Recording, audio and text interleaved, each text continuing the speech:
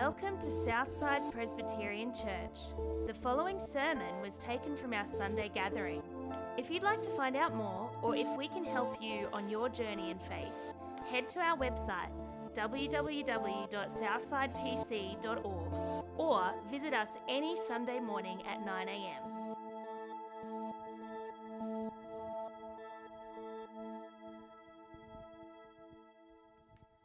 We're going to read the Bible together today. We're going to be reading from Acts chapter 4, which if you picked up a Bible from the foyer, you'll find it on page 885. It'll also be on the screen behind me as well. So Acts chapter 4, verses 1 to 21. The priests and the captains of the temple guard and the Sadducees came up to Peter and John while they were speaking to the people. They were greatly disturbed because the apostles were teaching the people, proclaiming in Jesus the resurrection of the dead. They seized Peter and John, and because it was evening, they put them in jail until the next day. But many who heard the message believed, so the number of the men who believed grew to about 5,000. The next day, the rulers, the elders, and the teachers of the law met in Jerusalem. Annas the high priest was there, so were Caiaphas, John, Alexander, and others of the high priest's family. They had Peter and John brought before them and began to question them. By what power or what name did you do this? Then Peter, filled with the Holy Spirit, said to them, Rulers and elders of the people, if we are being called to account today for an act of kindness shown to a man who is lame, and are being asked how he was healed, then know this, you and all the people of Israel. It is by the name of Jesus Christ of Nazareth, whom you crucified, but whom God raised from the dead, that this man stands before you healed. Jesus is the cornerstone you builders rejected, which has become the cornerstone. Salvation is found in no one else, for there is no other name under heaven given to the mankind by which we must be saved. When they saw the courage of Peter and John and realized that they were unschooled, ordinary men, they were astonished, and they took note that these men had been with Jesus. But since they could see the man who had been healed standing there with them, there was nothing they could say. So they ordered them to withdraw from the Sanhedrin and then conferred together. What are we going to do with these men? They asked. Everyone living in Jerusalem knows that they have performed a notable sign, and we cannot deny it. But to stop this thing from spreading any further among the people, we must warn them to speak no longer to anyone in this name. Then they called them in again and commanded them not to speak or teach at all in the name of Jesus. But Peter and John replied, which is right in God's eyes, to listen to you or to him? You be the judges. As for us, we cannot help speaking about what we have seen and heard. After further threats, they let them go. They could not decide how to punish them, because all the people were praising God for what had happened. For the man who had miraculously been healed was over 40 years old. Awesome. Well, we're going to finish off this series this morning as we look at that passage, but let's pray together first, then we'll get into this. Heavenly Father, thank you so much that we can gather together this morning. Thank you, God, that you are a God of grace and a God of mercy and a God of love. Lord, we pray that as we look at your word, that you would challenge us, that you would shape us and change us. Lord, we pray that we would walk out different people than the ones who walked in because we have met with the living God. We pray this in his name. Amen. This week, I came across an article on my Facebook feed about a guy who in 2009 was doing a thesis into cryptocurrency, and after discovering Bitcoin, thought that he would buy 5,000 Bitcoin for $27. In 2013, he forgot about it, actually, for the next 4 years. But then in 2013, came across a news article talking about the rise of Bitcoin, decided he would log in, check it out, and his 5,000 Bitcoin for $27 had risen to $980,000. In today's term, that's $73 million if you follow kind of the trends of Bitcoin and what it's worth today. And so this article was celebrating all that this guy was kind of doing in 2009. Now, I don't know if this is your experience, but for me, when I read articles like this, I wonder what I was doing in 2009, right? I mean, I know what I was doing. I started the year working at Woolworths, and then I quit that job. That's about all I did in 2009. That was my year back then, and I wonder how I didn't discover Bitcoin, how somehow I didn't buy low, sell high, make some good investments in my life. But I was grateful for this article because it pointed out why I didn't and why we didn't get on Bitcoin. I mean, maybe you did, but the majority of us didn't, and it was talking about why we didn't. It was interviewing this guy. It was talking about his experience of Bitcoin. And what's interesting is he even realized at the time that what he was doing was ridiculous. In fact, this is what he said. He said, I buy a lot of technical little things that I've never had any time to use. Like you might experience that. You might be someone that buys lots of stuff online. That experience where you look at it, you've never used it, but you paid lots of money for it. But he said this of Bitcoin, this was the worst of all.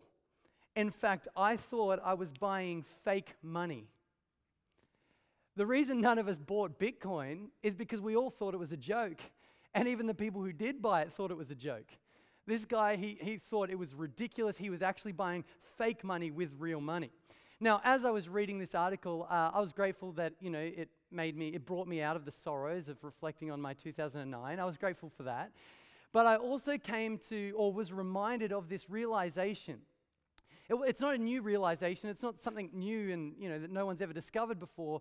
But this realization that unless you grasp how valuable something is, unless you grasp how beneficial it is, unless you grasp the impact that something can have, you're not going to do anything with it.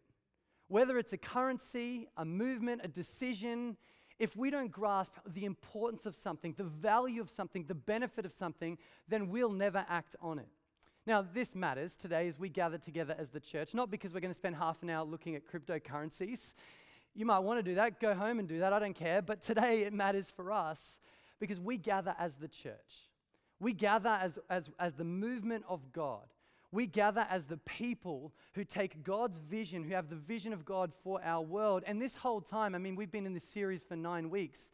We've been looking at this movement of God, this vision of God, and we've been talking about this invitation for us to join it.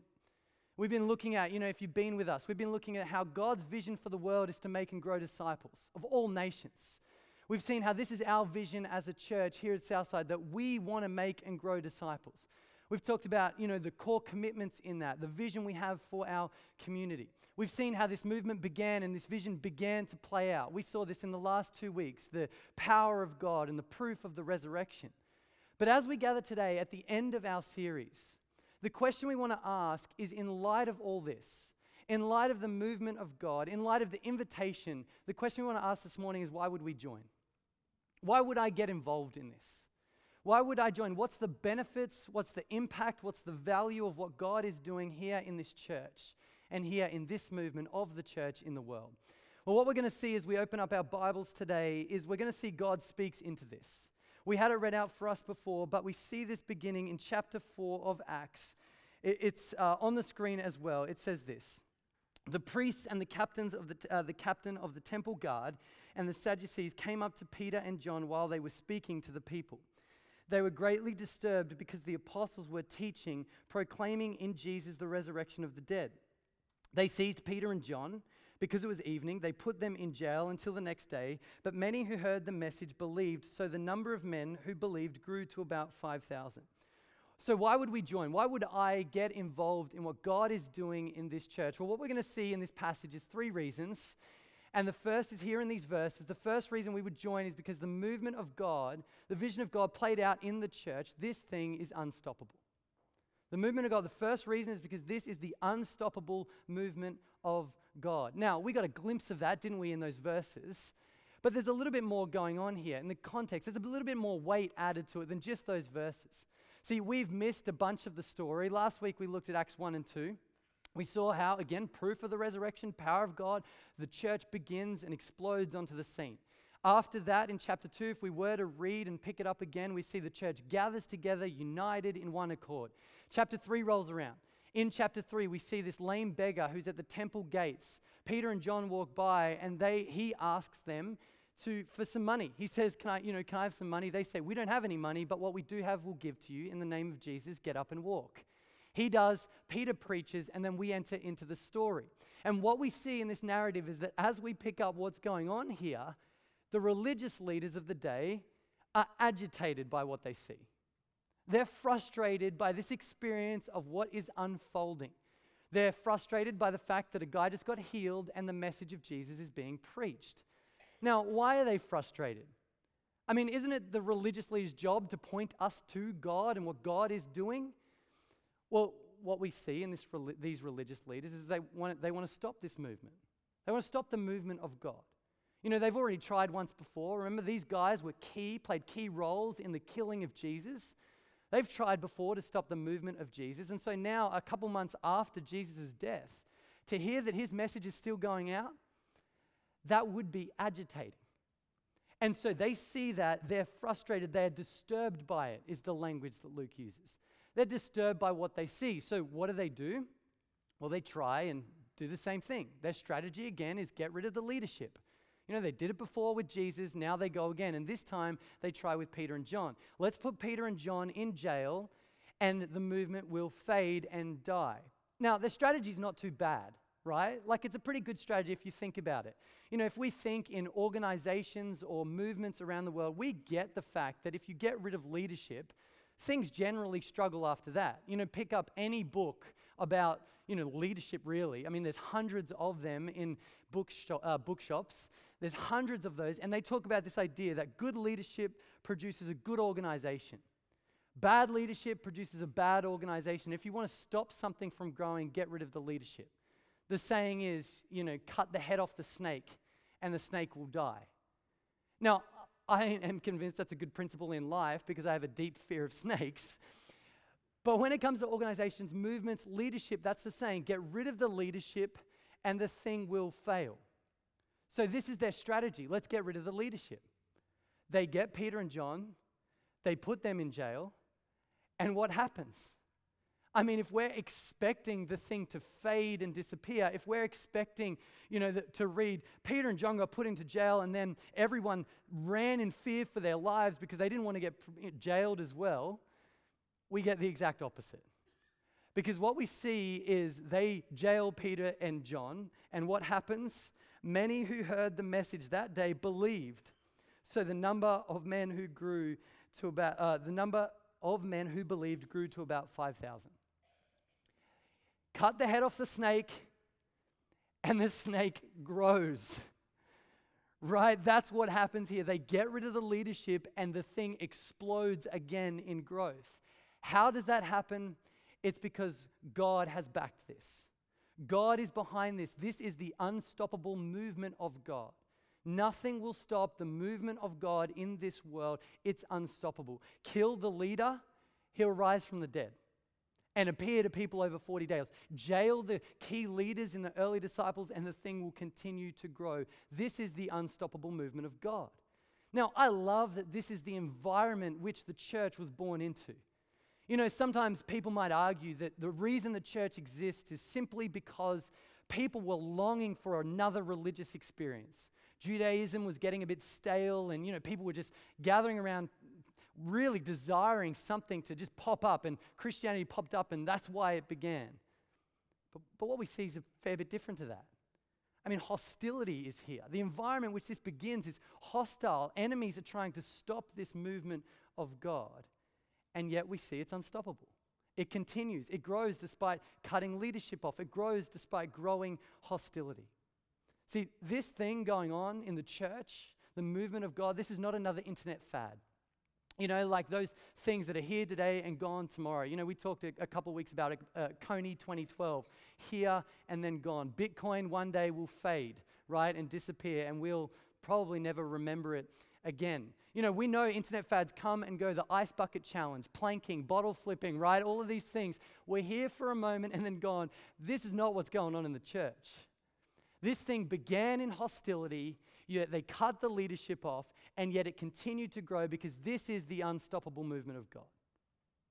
It doesn't matter if it was back then or now. It doesn't matter if whole nations reject it. It doesn't matter if here in Australia in 2019, if things appear to get worse before they get better. The church is the unstoppable movement of God, that God has said, I'm backing this. I'm for this. And it will continue. In fact, Jesus once said of the church, even the gates of hell will not prevail against this. So why would we join the movement? Well, the first thing we see is because it's the unstoppable movement of God. God is behind it. God is for it. This thing will not be stopped. What's the second reason? Well, we see this as we keep reading. The second reason we would join this movement is because it brings the exclusive message of salvation. So we keep reading. The numbers grow. And then verse 5 and 6, we see the leaders, these religious leaders, gathered together. And then in verse 7, they bring Peter and John in and begin to question them. And they ask them this question: by what power or by what name did you do this? Now, just notice quickly here what question they're asking. They're not asking for more proof. Right? They're not asking for more proof. That's a question we would ask today. You know, as Australians, we want more proof. We want more evidence. We live in this world where we want evidence. Pics or it didn't happen. Show me the video or I won't believe it. Like, that's our world that we live in. We want proof. But the enemies of this movement aren't asking for proof. The proof is standing in front of them. This guy who was lame, who was probably paralyzed for 40 years, is standing in front of them. They've got proof. Their question's different. Their question's how? How did you do this? How did this guy who couldn't walk now walk? And what does Peter reply with? Well, he starts in verse 9, and it's kind of passive-aggressive, actually, because he starts and says, are we seriously being jailed because of kindness? We did something nice, and you put us in jail, but you know, he's not really getting into that because he wants them to see how this man was healed. And he points them in verse 10 to this. He says, know this, you and all the people of Israel, it is by the name of Jesus Christ of Nazareth, whom you crucified and whom God raised from the dead, that this man stands before you healed. How did you heal this man? Peter, the boldness of him again. I mean, I love the way that he's been transformed from this coward hiding in a room to now boldly sharing to these people who killed Jesus and saying, you know who healed him? Jesus. Again, I think there's a sense of passive aggression here. Remember Jesus? Right? Remember the guy you killed? You spat at? You publicly humiliated? Remember that guy? That's how this man was healed. But see, the point here for Peter, he doesn't want to stop on this. He knows that the movement of God is not just about how to have physical health. It's not just how paralyzed men can walk. The point of this movement is to point people to the saving name of Jesus, not just the physical healing name of Jesus. And so he keeps going, and he says, this Jesus was the stone you builders rejected, which has become the cornerstone. And then in verse 12 says this, salvation is found in no one else. For there is no other name under heaven given to mankind by which we must be saved. The point of the healing was to point people to the saving message of Jesus. And Peter says it's exclusive. He says this movement brings with it the exclusive claims of Jesus that there is no other name under heaven by which you can be saved. Salvation is found in no one else. If you want to come, if you want to find life, if you want to receive eternal life, the only way, Peter says, is through the name of Jesus. Now, it's here that we see the exclusive claims of the Bible. It's here we see the exclusive claims of Jesus. There is no other way. There's no other way to heaven. There's no other way to God. There's no other way to life. It's only through Jesus. This is saying not all roads lead to Rome. This is saying not all paths, whatever spirituality you take, will eventually get you to God. No, the message of the Bible is exclusive. There's no other name. The only name that can save is the name of Jesus. Now, I get that this is controversial. Right? In our world that we live in an age where truth is relative. Your truth is yours. My truth is mine. You be you and I'll do me. We don't want to make exclusive claims of truth in our day and age. And what's interesting is this type of feeling has crept into different Christian circles. Famous Christian leaders and famous Christians who have called themselves Christians have so been influenced by this idea that their teaching begins to change. So one of the pastors, there's a guy called Rob Bell. He's a guy who did this.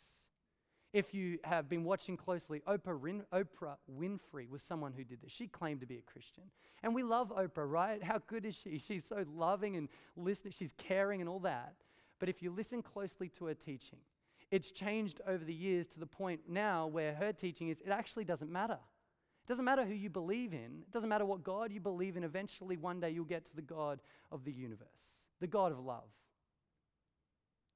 But see, it doesn't matter how much we love that idea or want to like that idea. The Bible is explicit. There's only one name. There's no other name that can save. It does actually matter the name you choose to follow, because the name of Buddha and the name of Muhammad and the name of whatever other God you want to follow, that name won't save. The only name that's going to save is the name of Jesus. Salvation is found in no one else. No other name under heaven will save us from sin. No other name under heaven will save us from death. No other name will give us the hope of eternal life with God forever. It's only the name of Jesus. It's exclusive. This movement comes with it, the exclusive message of Jesus. Now, as you hear this, what's your gut reaction to it? What feelings does this provoke, or thoughts does this provoke? Because I know that when we think about something being exclusive, that generally kind of stand up a little bit to that. Generally, our gut reaction to that is we don't really like it, because if something's exclusive, normally it means that someone's excluded. We don't want people to be excluded. We want everyone to be included. We want everyone to have a chance. But see, what's interesting is that while the message of the Bible is exclusive, there is no other name that can save. It's unbelievably inclusive. And it's inclusive in the sense that the offer of salvation is for everyone. And we see this in the fact that Peter is giving this offer to these particular people. Right? Notice who he's speaking to here. It's the religious leaders who killed Jesus and then jailed him and John for doing something nice, and yet he's giving them the offer of salvation. See, the message of the Bible is exclusive, but it doesn't exclude anyone. The offer is to everyone, that if you want to come to Jesus, if you want to trust in Jesus, then you can find life. It doesn't matter what your past is like. It doesn't matter what your journey's like. It doesn't matter if you're here today and you've got things that you're ashamed of. It doesn't matter what your journey's been like. It doesn't matter if you killed Jesus and jailed his followers. The offer of salvation is here. If you want life, it's found in Jesus. So the message is exclusive. There is no other name, but it excludes no one. It's given to everyone. The offer is to all, whether we killed Jesus or not. Peter gives this offer to these religious leaders here. Unbelievable, the fact that he would say this. And so what we see here, why would we join this movement? Well, it brings with it the exclusive message of Jesus. It is an exclusive movement. There is no other name. But all of us can join. All of us can trust in Jesus and find life. So firstly, the first reason we join, unstoppable movement of God. Second reason we join, it brings the exclusive message of Jesus. What's the third? Well, we see this as we keep reading. Verse 13, we see this. It goes on. When they saw, that's the religious leaders, when they saw the courage of Peter and John and realized they were unschooled, ordinary men, they were astonished, and they took note that these men had been with Jesus. The third reason we would join this movement is because there is a role for everyone. There is a role for ordinary people like us. Now, we've been on this journey with the disciples. You know, we've talked about how the disciples in the last few weeks, the disciples aren't exactly this group of people that if you could go around the world and get your 12 best people together, that you would end up with the disciples. That's not them. They're really quite ordinary. You know, we've seen in the last couple of weeks, they're known for Jesus literally appears in front of them, and some of them doubt. You know, they're known for staring off into the sky. That's what we saw last week. Peter, one of them, the one speaking here, literally gets called Satan by Jesus because he thinks about things of man and not things of God. These disciples are ordinary people. Now, the religious leaders see this, right? They witness this, the fact that they are ordinary, unschooled, and they are astonished by what they see. They're astonished by it. And what we see here is the fact that there is a role for all of us in this movement because God uses ordinary people.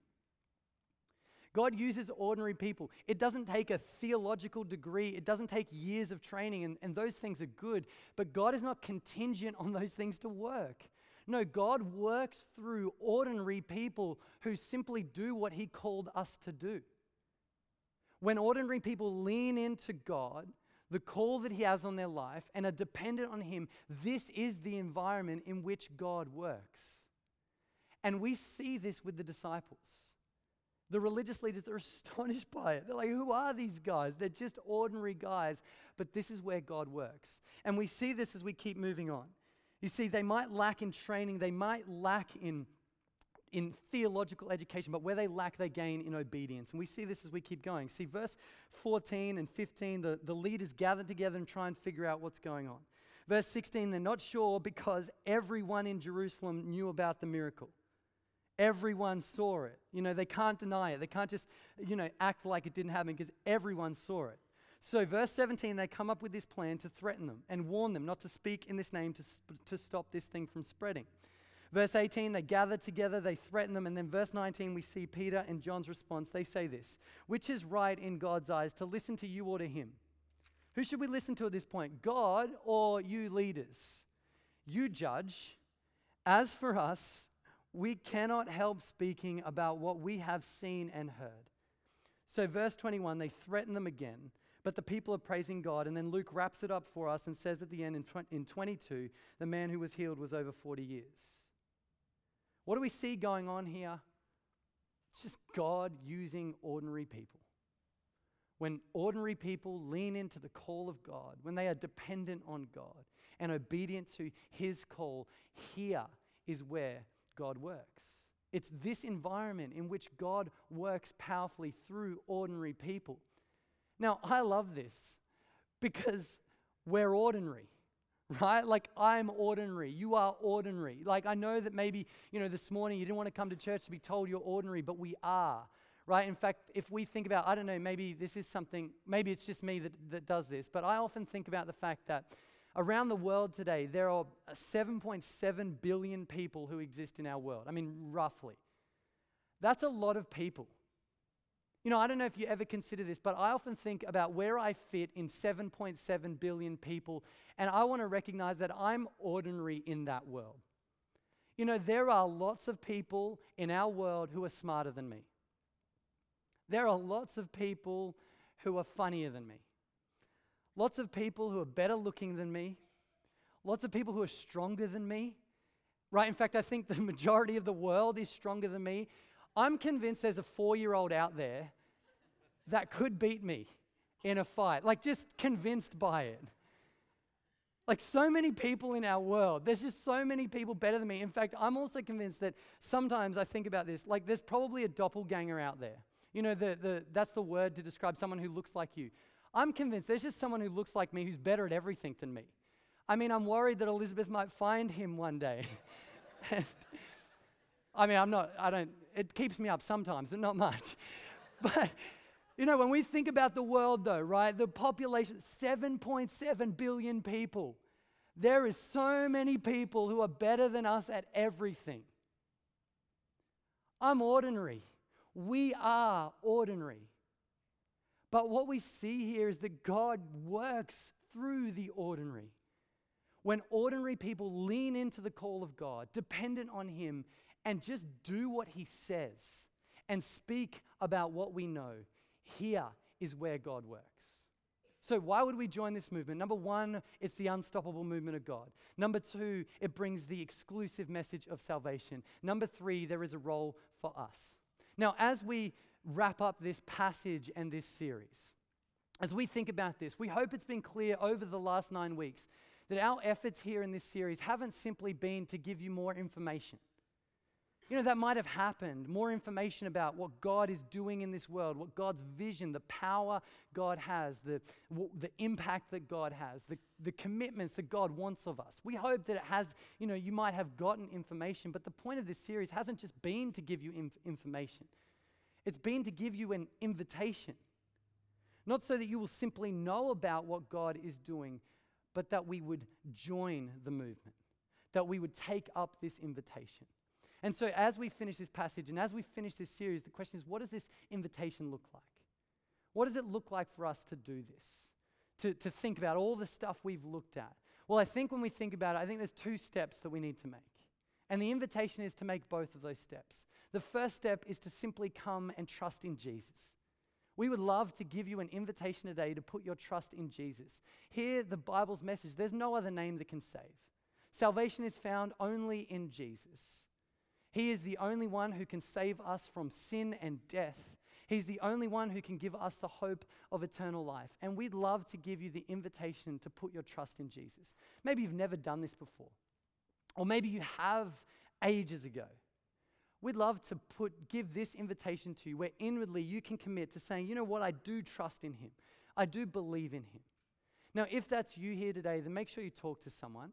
Or in fact, we'd love to invite you to the life course that's happening for the next 2 weeks. In fact, next week at the life course, we're looking at what is a Christian? What does it mean to trust in Jesus? Join us at that. That's the first step, though, that we make, to put our trust in Jesus. But the second step is this. It's an invitation to simply join the movement. It's an invitation to do what God has called us to do. It's an invitation to get up and go, make disciples, recognizing that we are ordinary people. But it's here when ordinary people do what God's called us to do that he works. Now, it's interesting. I was reading a book about this week. It's a really short book online that you can find by John Piper about a guy called David Brainerd. It literally will take you maybe 15, 20 minutes to read. We'll try and post it on social media this afternoon. David Brainerd is his name. And David Brainerd is the epitome of weakness and flaws. To kind of give you a picture into this guy's life, he was born into a family where for 200 years they struggled with early deaths. His parents both died young, and then his brothers, one brother died at 32, one brother died at 23, his sister died at 34, and then David Brainerd died at 29 years old. His last few months of his life, he died of tuberculosis, and his last few months of his life, he was in his deathbed. David Brainerd became a Christian at 21. So he only had 8 years, 8 ordinary years. But for 4 of them, he decided that he would go on mission. He lived in the 18th century in America, and he decided that he would go on mission to the native Indians.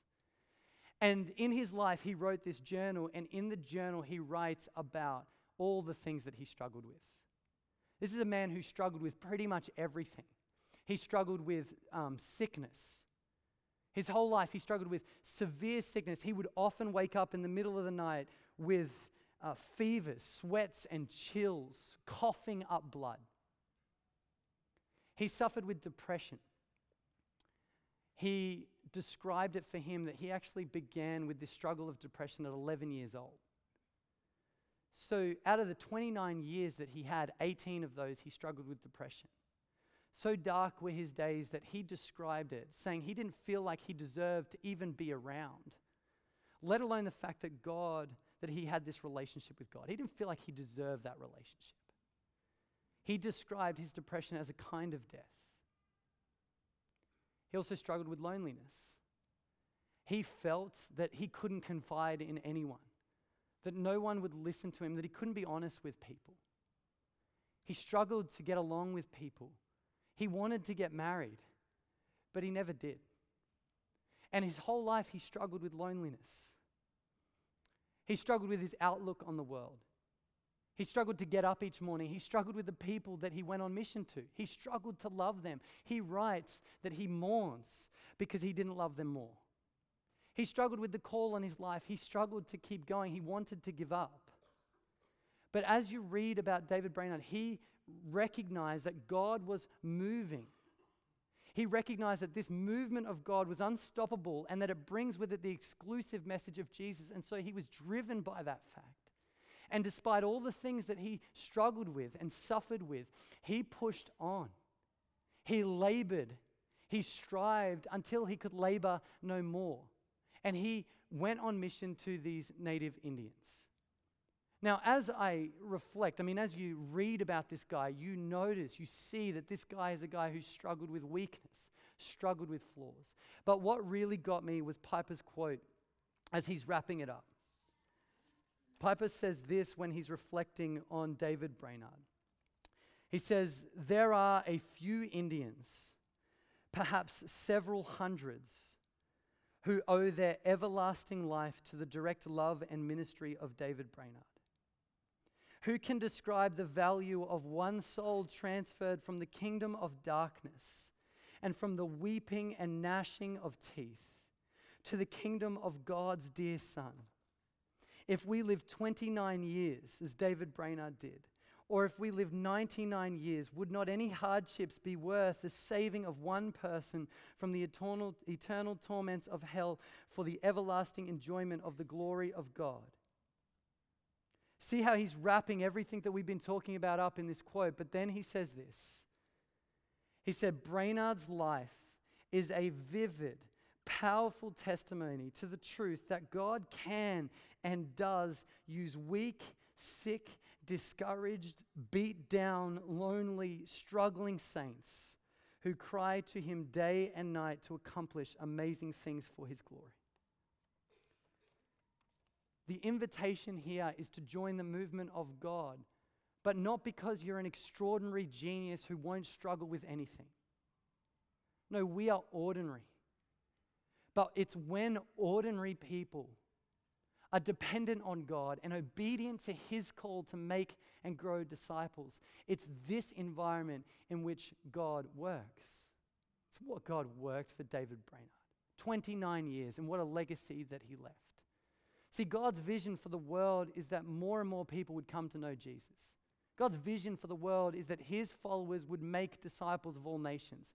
God's vision for this church is that we would make disciples of all nations. But God's vision for you is that you would make and grow disciples of all nations.